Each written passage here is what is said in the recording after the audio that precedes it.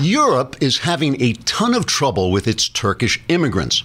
In the old days, of course, Europeans used to do battle with the Turks because the Turks were trying to conquer Western civilization. Nowadays, Europeans actually invite Turks to sweep into their countries in droves because things have changed. The Turks are still trying to conquer Western civilization, but Europeans are now weak and stupid. The latest troubles began when Turkey tried to get Turks in Europe to support a Turkish referendum that would give dictatorial powers to Turkey's president Recep Erdogan, pronounced Erdoğan because the G is silent, as in Angster. Until recently, Turkey had been slowly modernizing because of the secularizing reforms instituted last century by Mustafa Kemal. Kemal is usually known as Ataturk because of all the people shouting, "Ataturk, you instituted secularizing reforms." Unfortunately, these reforms have been gradually eroded by President Erdogan, pronounced Erdoğan because the G is silent, as in whiz. How come you're eroding all those great reforms? The Turks tried to gin up support for the president's most recent power grab by staging rallies in European countries. But the Europeans shut down the rallies because they were afraid they would lead to riots and threats of holy war. To prove these concerns were unfounded, the Turks rioted and threatened holy war. The Europeans put down the riots, which angered President Erdogan, which is pronounced Erdoğan because the G is silent, as in hottest. The Turkish president accused the Europeans of being Nazis, which the Europeans generally don't like because some of them actually used to be Nazis, but are now pretty nice. What's more, Turkish hackers spread the Nazi accusation by hacking them into very important Twitter accounts, like those of Justin Bieber, Amnesty International, Forbes magazine, and myself, which made me feel like a very important person who was accusing the Europeans of being Nazis, even though they're now pretty nice. Geert Wilders, a hardline anti-Islamist with amazingly gigantic hair, hoped that he would ride the Turkish troubles to election as the Dutch prime minister. Wilders had promised to de-Islamize the Netherlands, but his election bid was rejected because the Dutch apparently prefer to Islamize, and also the big hair was considered a negative. All the same, the Europeans do finally seem to be debating whether letting Islamists sweep over their countries, rape their women, kill their men, and destroy their culture is really as good an idea as it sounded when they first thought of it. On the one hand, the EU recently enacted a ban on headscarves in the workplace, feeling Muslim women should be treated fairly at work before returning home to be chattel again. On the other hand, Germany's Angela Merkel recently bowed to Erdogan's request that a German comedian be prosecuted for insulting the Turkish president. Personally, I'd have told Erdogan to et stuffed. The G is silent. Trigger warning, I'm Andrew Klavan, and this is The Andrew Klavan Show. I feel hunky-dunky, life is tickety-boo. Birds are winging, also singing hunky-dunky-doo. Ship-shape, tipsy-topsy, the world is zippity-zing. It's a wonderful day, hurrah, hooray! It makes me want to sing. Oh, hurrah, hooray! Oh, hooray, hurrah! All right, it's Monday. We're back along. That was a brutal Klavanless weekend. All these classic people were dying. Chuck Berry, Jimmy Breslin, great Daily News columnist, Derek Walcott, good novelist, good poet and novelist. A lot of people gone, but now we're back, and we'll bring them all back to life. So it's okay. And we have best-selling cultural correspondent Michael Knowles is with us to discuss the entertainments that came out from the left and right.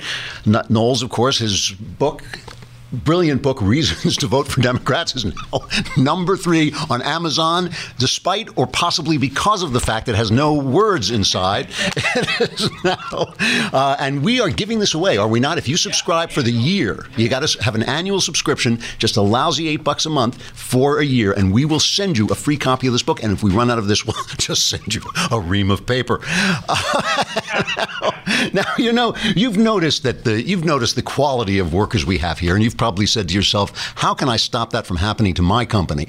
Well, the answer is don't just go to the nearest prison or mental institution, but go to ZipRecruiter.com. ZipRecruiter.com is the perfect way to find people because you can go on all the important job sites at once. With ZipRecruiter.com, you can post your job to 200 plus job sites, including social media networks like Facebook and Twitter, all pardon me, with a single click. You can find candidates in any city or industry nationwide. Just post once and watch your qualified candidates roll into ZipRecruiter's easy-to-use interface. And this way you don't have to juggle emails or calls to your office. You can quickly screen the candidates, rate them, and hire the right person fast. Find out today why ZipRecruiter has been used by Fortune 100 companies and thousands of small and medium-sized businesses, and why we here at the Daily Wire often sit up late at night weeping into our beds that we didn't use ZipRecruiter.com when we brought this motley crew on to run our shows. Right now, my listeners can post great jobs at ZipRecruiter for free by going to ZipRecruiter.com/dailywire. That's ZipRecruiter.com/dailywire. One more time to try it for free, go to ZipRecruiter.com/dailywire. If you're not smart enough to use ZipRecruiter.com for free, you're probably not in a position to hire anyone anyway. So go ahead and try it. It's got to be better than what's going on here. All right. So I was gone for the National Review Summit. That's why so many people died over the Clavenless weekend. This was the National Review Ideas Summit, where all these important people and me were there. You know, I walked on, as I walked on stage, Tom Price, the new health health secretary, was walking off. And as I walked off, Paul Ryan was walking on. And I thought, like, what was I doing there? You know, like, I don't know anything. But it was really good. I like to go there. It made me think back on another. I go to these National Review things, and I was on one of their cruises, and I was on a panel on one of the cruises, and John Miller, a pal of mine, who's now a professor at Hillsdale, asked the panel in general, how did we think history would record Barack Obama? And everybody had a kind of elaborate thing what history would say about Barack Obama. And I said, I thought that Barack Obama would get one sentence in history for a while, that he was the first black president. And then after that became unimportant, he would have no place in history whatsoever. I mean, he would be like Millard Fillmore or like, Martin Van Buren or something like this. I now believe that to be, that I got that exactly right. Now, of course, I always get these things exactly right. For those of you who are leaving comments saying that I'm wrong, it'll save you so much groveling later on if you don't say that stuff. But I really do think Obama he's like a kind of vague memory. Like I can barely remember what's going on.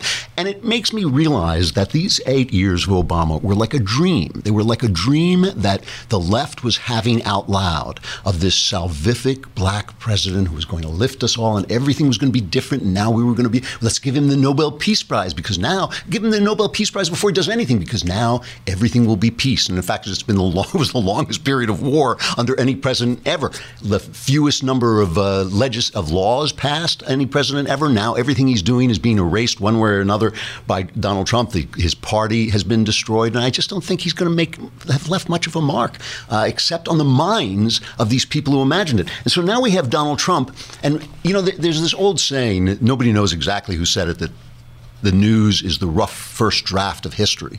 But really now, the news is an alternative history. It's like reading science fiction. It's like reading a work. So we're entering this big week. This is a big week for the Trump administration. Neil Gorsuch, Supreme Court guy, his hearings begin. The health care law is supposed to come up for a vote as early as Thursday. It has one more committee to get through. And that comes up for a vote. Now there are all these investigations. These are going on as I speak, so stuff is probably happening as I speak that I'm not watching. But the intel investigations into Russia, on Russia influence on the election, and Trump's accusations that Obama wiretapped him and all this stuff. So here's a piece from the Wall Street Journal this morning. I'm just going to read like a little bit of it. It gives the general impression that the press is giving us about this administration. Since President Donald Trump's election, equity and bond markets have been on the rise. Business leaders are applauding his call for tax cuts, and consumer confidence in the U.S. economy is up. It's actually way up. But halfway through his crucial first 100 days in office, it has been tough going for the new president's agenda that inspired much of that optimism. So people are optimistic, but the agenda is in trouble. Republican infighting is bogging down a health care bill and the litany of legislative issues lined up behind it, including an overhaul of the tax code. A series of court rulings are stalling his immigration policy changes, and his own tweets and White House comments are broadening several probes into whether Russia tried to influence the outcome of last year's presidential election on behalf of the Trump campaign. So let's take a look at this for a minute. The one part that I immediately agreed with to some degree, is that a series of court rulings stalled his immigration executive orders, not necessarily his immigration policy changes, because one of the things about those executive orders is they're kind of irrelevant. Like, he doesn't need to do that stuff. There's so much he can do by just calling up ICE and saying enforce the law that would change everything. But it is true that these judges who have struck down this latest executive order have betrayed their trust. And I mean, it's getting, on the right, people get a little bit, what's the word, hyperbolic maybe? People shouting it's a coup, it's a left-wing judicial coup. It's a couple of bad decisions by a couple of dishonest judges. They're maybe not corrupt, but they're ideologically corrupt. And that stuff tends to rebound. It tends to blow up in your face. So I'm not really as concerned about that. I think that's going to make these judges look bad, and it may even end with the Ninth Circuit being disbanded or rearranged in some way. So, I'm not that worried about this. But let's talk about, for instance, well, first, since it's happening now, let's talk about these hearings, okay? The hearings about Russia, it seems pretty clear now that there is no evidence of collusion between the Trump campaign and Russia. They keep saying Russia hacked the election. So far, all that boils down to is Russia phishing John Podesta and releasing some emails and all this stuff. So that is just now a lot of, kind of slander, just people saying this stuff about Russia. So that's going to kind of disappear, I think, over time. If they had anything, we would know it by now. It would be a big scandal. This is a lot of journalists making a lot of noise about something that does not seem to have actually happened. I mean, I do not believe, first of all, I don't believe that Putin could have possibly known that Trump was going to win. No one knew that Trump was going to win. He was looking for information against the person he thought was going to be the president. He was looking to discredit Hillary Clinton because he thought she was going to be the president.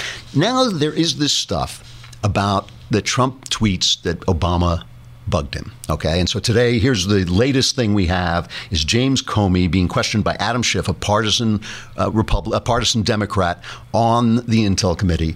And Schiff is asking him about these allegations that Obama bugged Trump. And here's Comey. Director Comey, I want to begin by attempting to put to rest several claims made by the president about his predecessor, namely that President Obama wiretapped his phones. So that we can be precise, I want to refer you to exactly what the president said and ask you whether there is any truth to it. First, the president claimed, quote, "Terrible. Just found out that Obama had my wires tapped in Trump Tower just before the victory.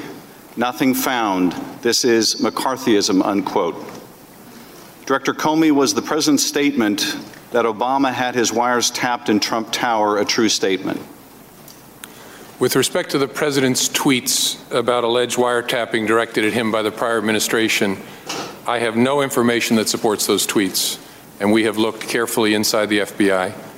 The Department of Justice has asked me to share with you that the answer is the same for the Department of Justice and all its components. The department has no information that supports those tweets. So this is no big surprise, right? We had already said, in the Republican on the Intel Committee, Devin Nunes, he also said the same thing. But here's what I think obviously did happen. And I say obviously, I'm putting this together a little bit, but it seems to me that the narrative is pretty clear that what did happen is there were legal taps on foreign actors like the Russian ambassador. That some of these actors, as these people do, there's nothing illegal or wrong about it. Some of them talk to people in the Trump campaign. I think Obama decided that he was going to create this narrative. Maybe he believed the narrative. I don't know. He picked this stuff out. He cherry-picked the stuff where legally tapped Russians spoke legally to, people in the Trump campaign. He then changed the rules of who had this information just before he left office so that it was spread around.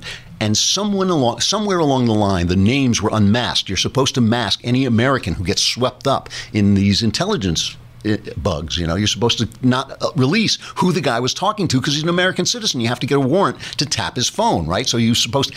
But obviously with Michael Flynn and possibly with others, that didn't happen. And that's where the criminal scandal really lies, because essentially, okay, to say he tapped the phones, it's not true. And Trump is a loudmouth, and he's a loose talker, and he talks the way people talk when they're in bars rather than the way you talk when you're in the Oval Office. And that's one of the problems with his tweets. It's his own fault. He's distracting from his agenda. It is true. He is. But I do not think it's criminal on Trump's part. I have to stop and say goodbye to Facebook and YouTube. We have the great and powerful Michael Knowles, who we only get here by, we have to pay him now to come on.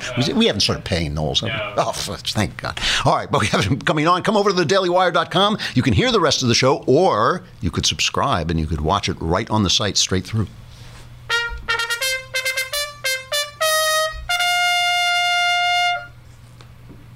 So Rand Paul makes the point that even though, like I said, Trump's a loose talker and he's got a big mouth on those tweets, that he really, I don't think at this point is helping himself. Trump has said that without Twitter, he wouldn't have been elected. It was Twitter that helped him get elected. And all the time he was tweeting, people were saying, stop tweeting. So I think that I can understand why he doesn't want to listen to people. I think he should stop tweeting some of this stuff. I mean, even as these hearings are going on, he's tweeting stuff and he's not quite getting it right. He's kind of distorting what people are saying. And I just think he ought to, he ought to dial it back. But Rand Paul made the point over the weekend that the real crime here is the release of the name of at least Michael Flynn and maybe others, and whoever did that should be prosecuted. That we know one thing for sure, that the Obama administration did spy on Flynn. Now, whether it was direct or indirect, somebody was reading and taking a transcript of his phone calls, and then they released it. It is very, very important that whoever released that go to jail, because you cannot have members of the intelligence community listening to the most private and highly classified information and then releasing that to the New York Times. There can only be a certain handful of people who did that. I would bring them all in. They would have to take lie detector tests, and I would say including the political people, because some political people knew about this as well. But we need to get to the bottom of who is releasing these highly classified conversations. And if the president was surveilled, he probably wasn't the target. I don't know that he was or wasn't, but if he was, they probably targeted someone in a foreign government, but then they listened to the conversation with Americans. But our government's talking to foreigners all the time. We can't allow people in the Intelligence Committee to release the contents of that information to the media. So someone in the Obama administration, probably with the tacit approval of the former President O, was actually, it's not tapping the guy's phone, but is using taps of Trump Tower phones to damage a campaign, which is, okay, it's not quite as bad, but it's a thin line, and it is criminal, and it's the only criminal action we know about. So this kind of idea that, bad week for Trump because he tweeted this, but this is the case, not so much. And this thing about the health care law is utter garbage. I mean, really, the health care law is doing what laws do. You forget, Kim Strassel had this great column where she said the newspapers have run out of synonyms writing about the health care law for division, disunity, discord, conflict, struggle, mess, right? This is the way laws are made. This is the sausage factory, We forget this because for 8 years, Obama sat in the White House signing executive orders and never passed any laws. This is the way laws are made. People are arguing. The thing is getting better. Here's Paul Ryan. Play the first Paul Ryan cut, number one.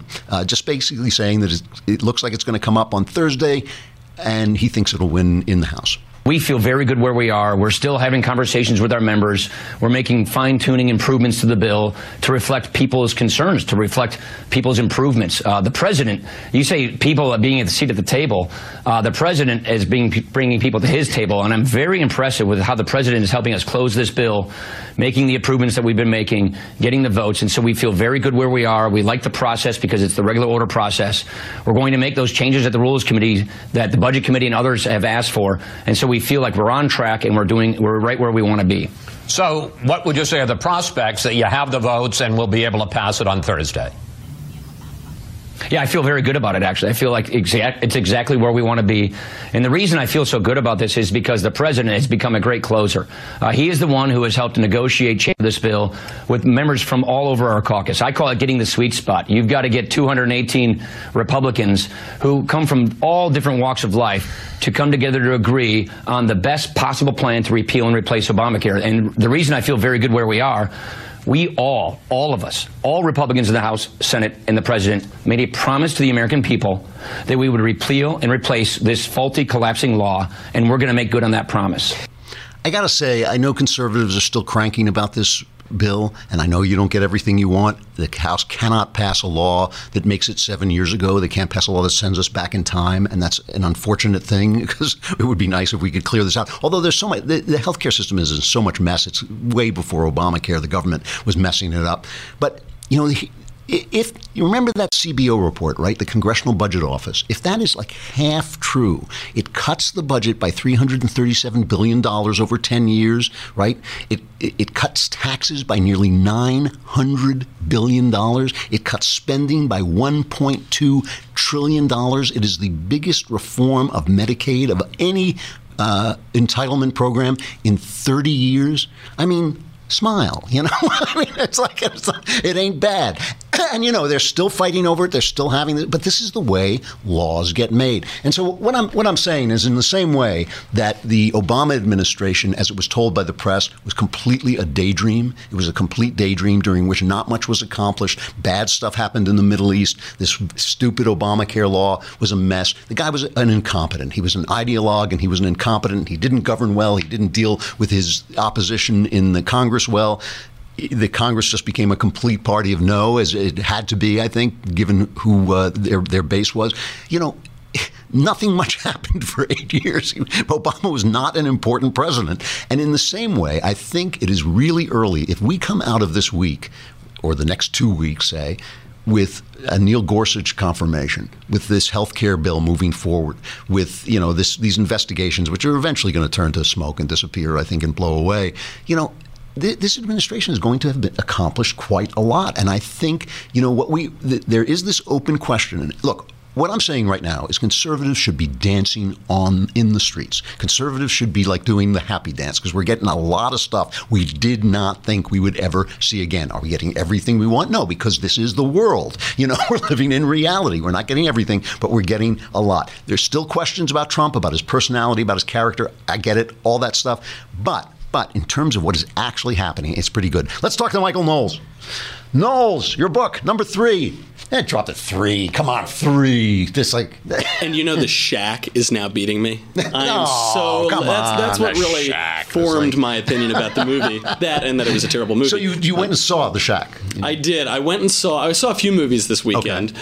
After I was so distraught because after 10 days at number 1, Reasons to Vote for Democrats is now number 3 worldwide. Well, so if you put some words in it, maybe. You know? I could have kept this going another week or two. So I did go this week. I thought, because I was reading the media reports, that Beauty and the Beast was going to be some outrageously left-wing. Yeah, that's what they said. That has the exclusively gay moment is what they talk about. So I went to see it, looking forward to hating it. I thought it would make it really easy to talk about today. This is about as close as an exclusively gay moment as you get. Do we have a cut from Beauty and the Beast?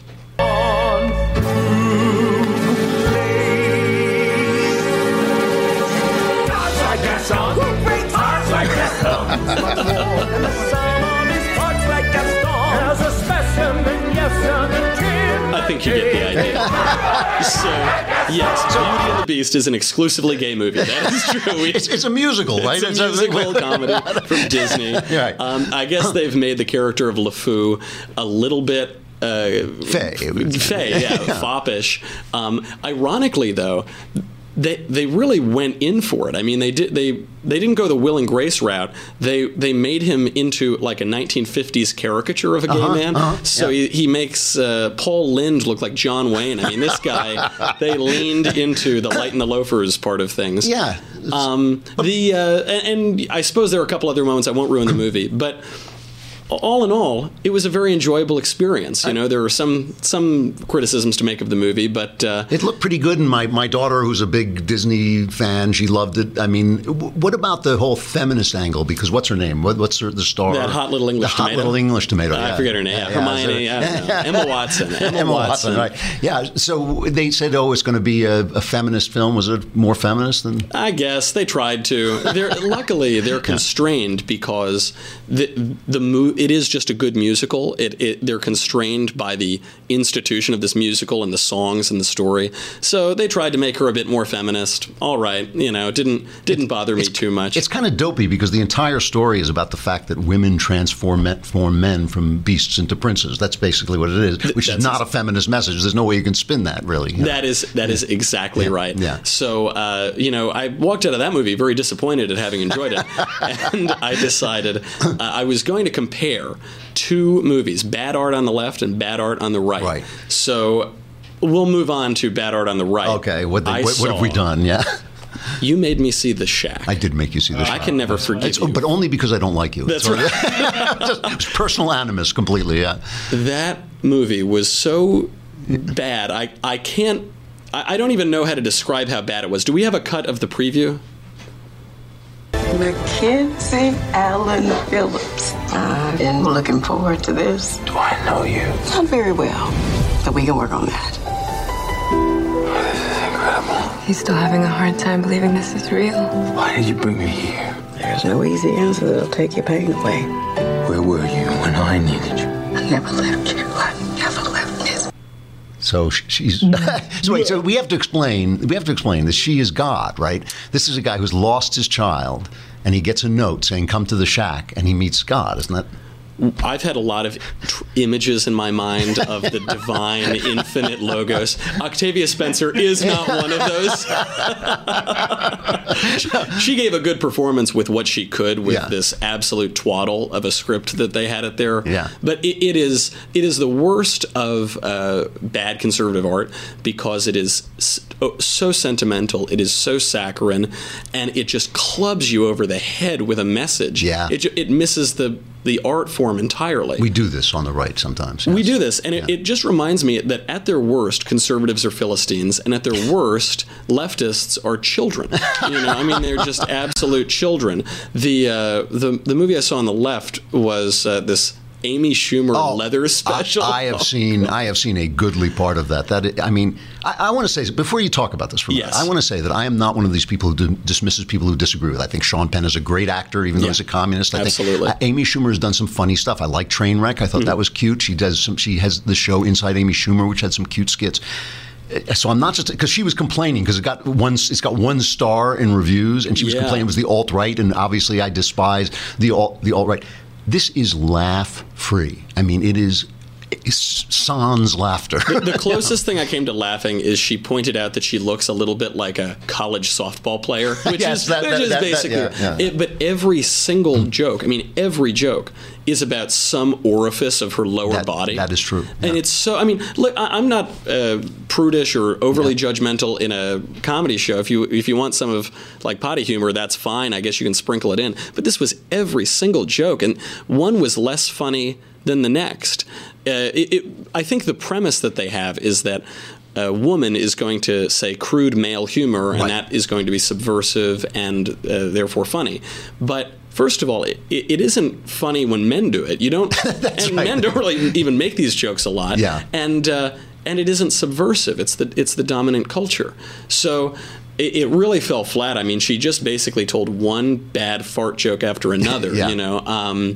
And it is too bad because she's done other pretty good work before. But there was something wrong with this. There was something almost like pathological about it. I thought it was like hammering the most grotesque version of sex, the most grotesque version of going to the bathroom, all this stuff. And again, I'm the same way. I have a big raunch tolerance. I have a high tolerance for raunch, but it's got to be funny. You got to do something new. I saw Robin Williams once do a raunch show that had me in stitches. It was just really funny.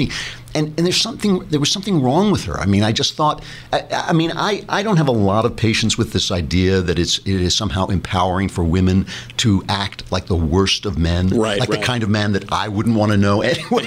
So why is that empowering for a woman to be like that? If women said we want to act more like polite gentlemen, I might think, okay, I'll see how that goes. Yeah, see how that works out for you. But the best part of the show was in the middle. She goes on a sort of bizarre moral rant about gun control, which was there weren't even jokes in there. She was just ranting about how we need to have gun control, and it made it clear to me that bad art is didactic and politically didactic, but the forms are just very different. I mean, it seems that the left wing and Amy Schumer falls into this didactic grotesque, and the right falls into this saccharine sentimentality. And certainly neither serve the art forms, but also neither serve their political and moral narratives that they're trying to convey either. No, it's not only talking, you're absolutely right, it's not only talking to the choir, it is alienating even the choir. That's right. We are the choir. We would go with them. But yeah. All right. Thank you very much. Really interesting stuff. And I would apologize for making you watch The Shack, but it made me laugh. See, it made me laugh that you were watching The Shack. Well, that's all that matters. I was sitting having a drink thinking, Knowles is watching The Shack. Guy puts an empty book on the bestseller list. You deserved every minute of it. All right. Do I get the Presidential Medal of Freedom now, though? Is that? Yes, you do. Maybe we'll see. Absolutely do. That was heroic. All right. Stuff I like. First, part of stuff I like, I have to talk about the Pollies. Political consultants gave awards for the best advertising, and my friends at Madison McQueen, Mad Mac, Owen Brennan, and the boys, Justin Folk, all of those folks who I love over there, they cleaned up. They won the Gold Award for Best Use of Humor for Damn It Feels Good to Be a Clinton, which was part of the Cruz for President campaign. The Best Use of Negative or Contrast Advertising, they won the silver and the bronze. They won the silver for Best Use of Humor in Broadcast Advertising. Madison McQueen, congratulations. That's great stuff. All right, now let's talk about somebody a little more important than Madison McQueen, namely Shakespeare. We're going to talk about Shakespeare. I want to talk about Shakespeare a little bit because there was a book a few years back called Will in the World by Stephen Greenblatt, one of the foremost Shakespeare scholars in the world, and I thought the book was just absolutely delightful. If you've never read Will in the World, it's a delightful book about what Shakespeare's world looked like. But weirdly, and Greenblatt, I think he's at Harvard. I mean, he's like a big deal. Every time he would read the plays, I thought, like, that's not what's in the play. I mean, really just very, very overt mistakes. And one of his big things is that Shakespeare, and this academics have been saying for decades now, that Shakespeare is among the most secular writers. Although Greenblatt speculates that he might have been a Catholic. He might have been a Catholic trying to, keep it down because of all the, you never knew when you were going to get burned at the stake for being a Catholic. And then the next week it was the Protestants being burned at the stake. So, he had to keep it down. And I really believe that because I do think Shakespeare was a Catholic, and I think because he had certain opinions that he couldn't safely put into his plays, he came up with a brilliant strategy that made him William Shakespeare, which was that he simply wrote the moral world that Christianity posits, that not all religions posit, but Christianity does. And if you take a look at his plays, you are constantly finding the Christian world without, I think he mentions the Gospels once in all his plays, and only Macbeth, I think, makes some derisive comment about the Gospels. But the world that Shakespeare writes about did not exist. For instance, villains. I don't think there is a villain, as we think of a villain, like Hannibal Lecter, until Shakespeare. If you go back to the classics, the classic plays, there are people like Medea who do terrible things, but there's nobody who says, I am going to be evil. Shakespeare's supposedly earliest play, I think, is Titus Andronicus, and it has this Moor in it, Aaron the Moor, who's just bad. He basically just says, if I ever did anything good, I am sorry. I am sorry. And of course, his classic villain is Richard III. And Richard III makes this incredible speech at the opening of his play. He kills his way to the throne, right? And Richard III just murders and seduces his way to the throne. And here is a little bit of his opening speech, in which he starts out by saying, basically, men have the world has two phases. It has war and it has love. And now the wars are over and it's time for love. But Richard III has a humpback and he's deformed, and so love is no good for him. And that's what he's saying. But I, that I'm not shaped for sportive tricks, nor made to court an amorous looking glass. I, that am rudely stamped and want love's majesty to strut before a wanton ambling nymph. I, that I'm curtailed of this fair proportion, cheated of feature by dissembling nature, deformed, unfinished, sent before my time into this breathing world scarce half made up, and that so lamely and unfashionable that dogs bark at me as I halt by them. Why I, in this weak, piping time of peace, have no delight to pass away the time, unless to spy my shadow in the sun, and descant on mine own deformity. And therefore, since I cannot prove a lover to entertain these fair, well-spoken days, I am determined to prove a villain. So that's pretty sound psychology. I mean, pretty sound. He can't be a lover, so he's got all this kind of sexual pent-up energy that would usually be, that had been expelled in war, but now it can't be expelled in war, so he's going to expel it, murdering his way to the throne. He's determined to prove a villain. And that is like, that doesn't exist before Shakespeare that I can think of. Now, maybe you can you can find an example that would prove me wrong, but it would be an example that sort of it would be the exception that sort of proves the rule, because Shakespeare invents this character who now becomes what we think of as a villain, a guy who knows right, he knows wrong. He's not saying that there is no right and wrong. He's saying there is such a thing, and I choose this. And the effect of that in a Christian world would be to warp the moral law. It would be to warp the moral universe, and therefore there would be a reaction. See, this is the whole thing that guys like Nietzsche and the left today tell us: there is no moral universe. There is no objective morality. It's just the narrative. Whoever has the power tells the narrative. That's what makes for right and wrong. And the Christian says, no, there is a moral universe. It is God's universe. And when you push against it, when you break that moral law, there are consequences. By the end of the play, Richard III is lying in a tent waiting for the final battle at which we know he's going to be killed, and all the people that he's murdered come back to him as ghosts, and they say, despair and die. They command him to despair and die. And he wakes up from this, and here's the speech. I couldn't find a version of the speech that made it clear what he was saying. And he wakes up and he says, I love myself. Wherefore? Why? Why do I love myself? For any good that I myself have done unto myself? Oh no, alas, I rather hate myself for hateful deeds committed by myself.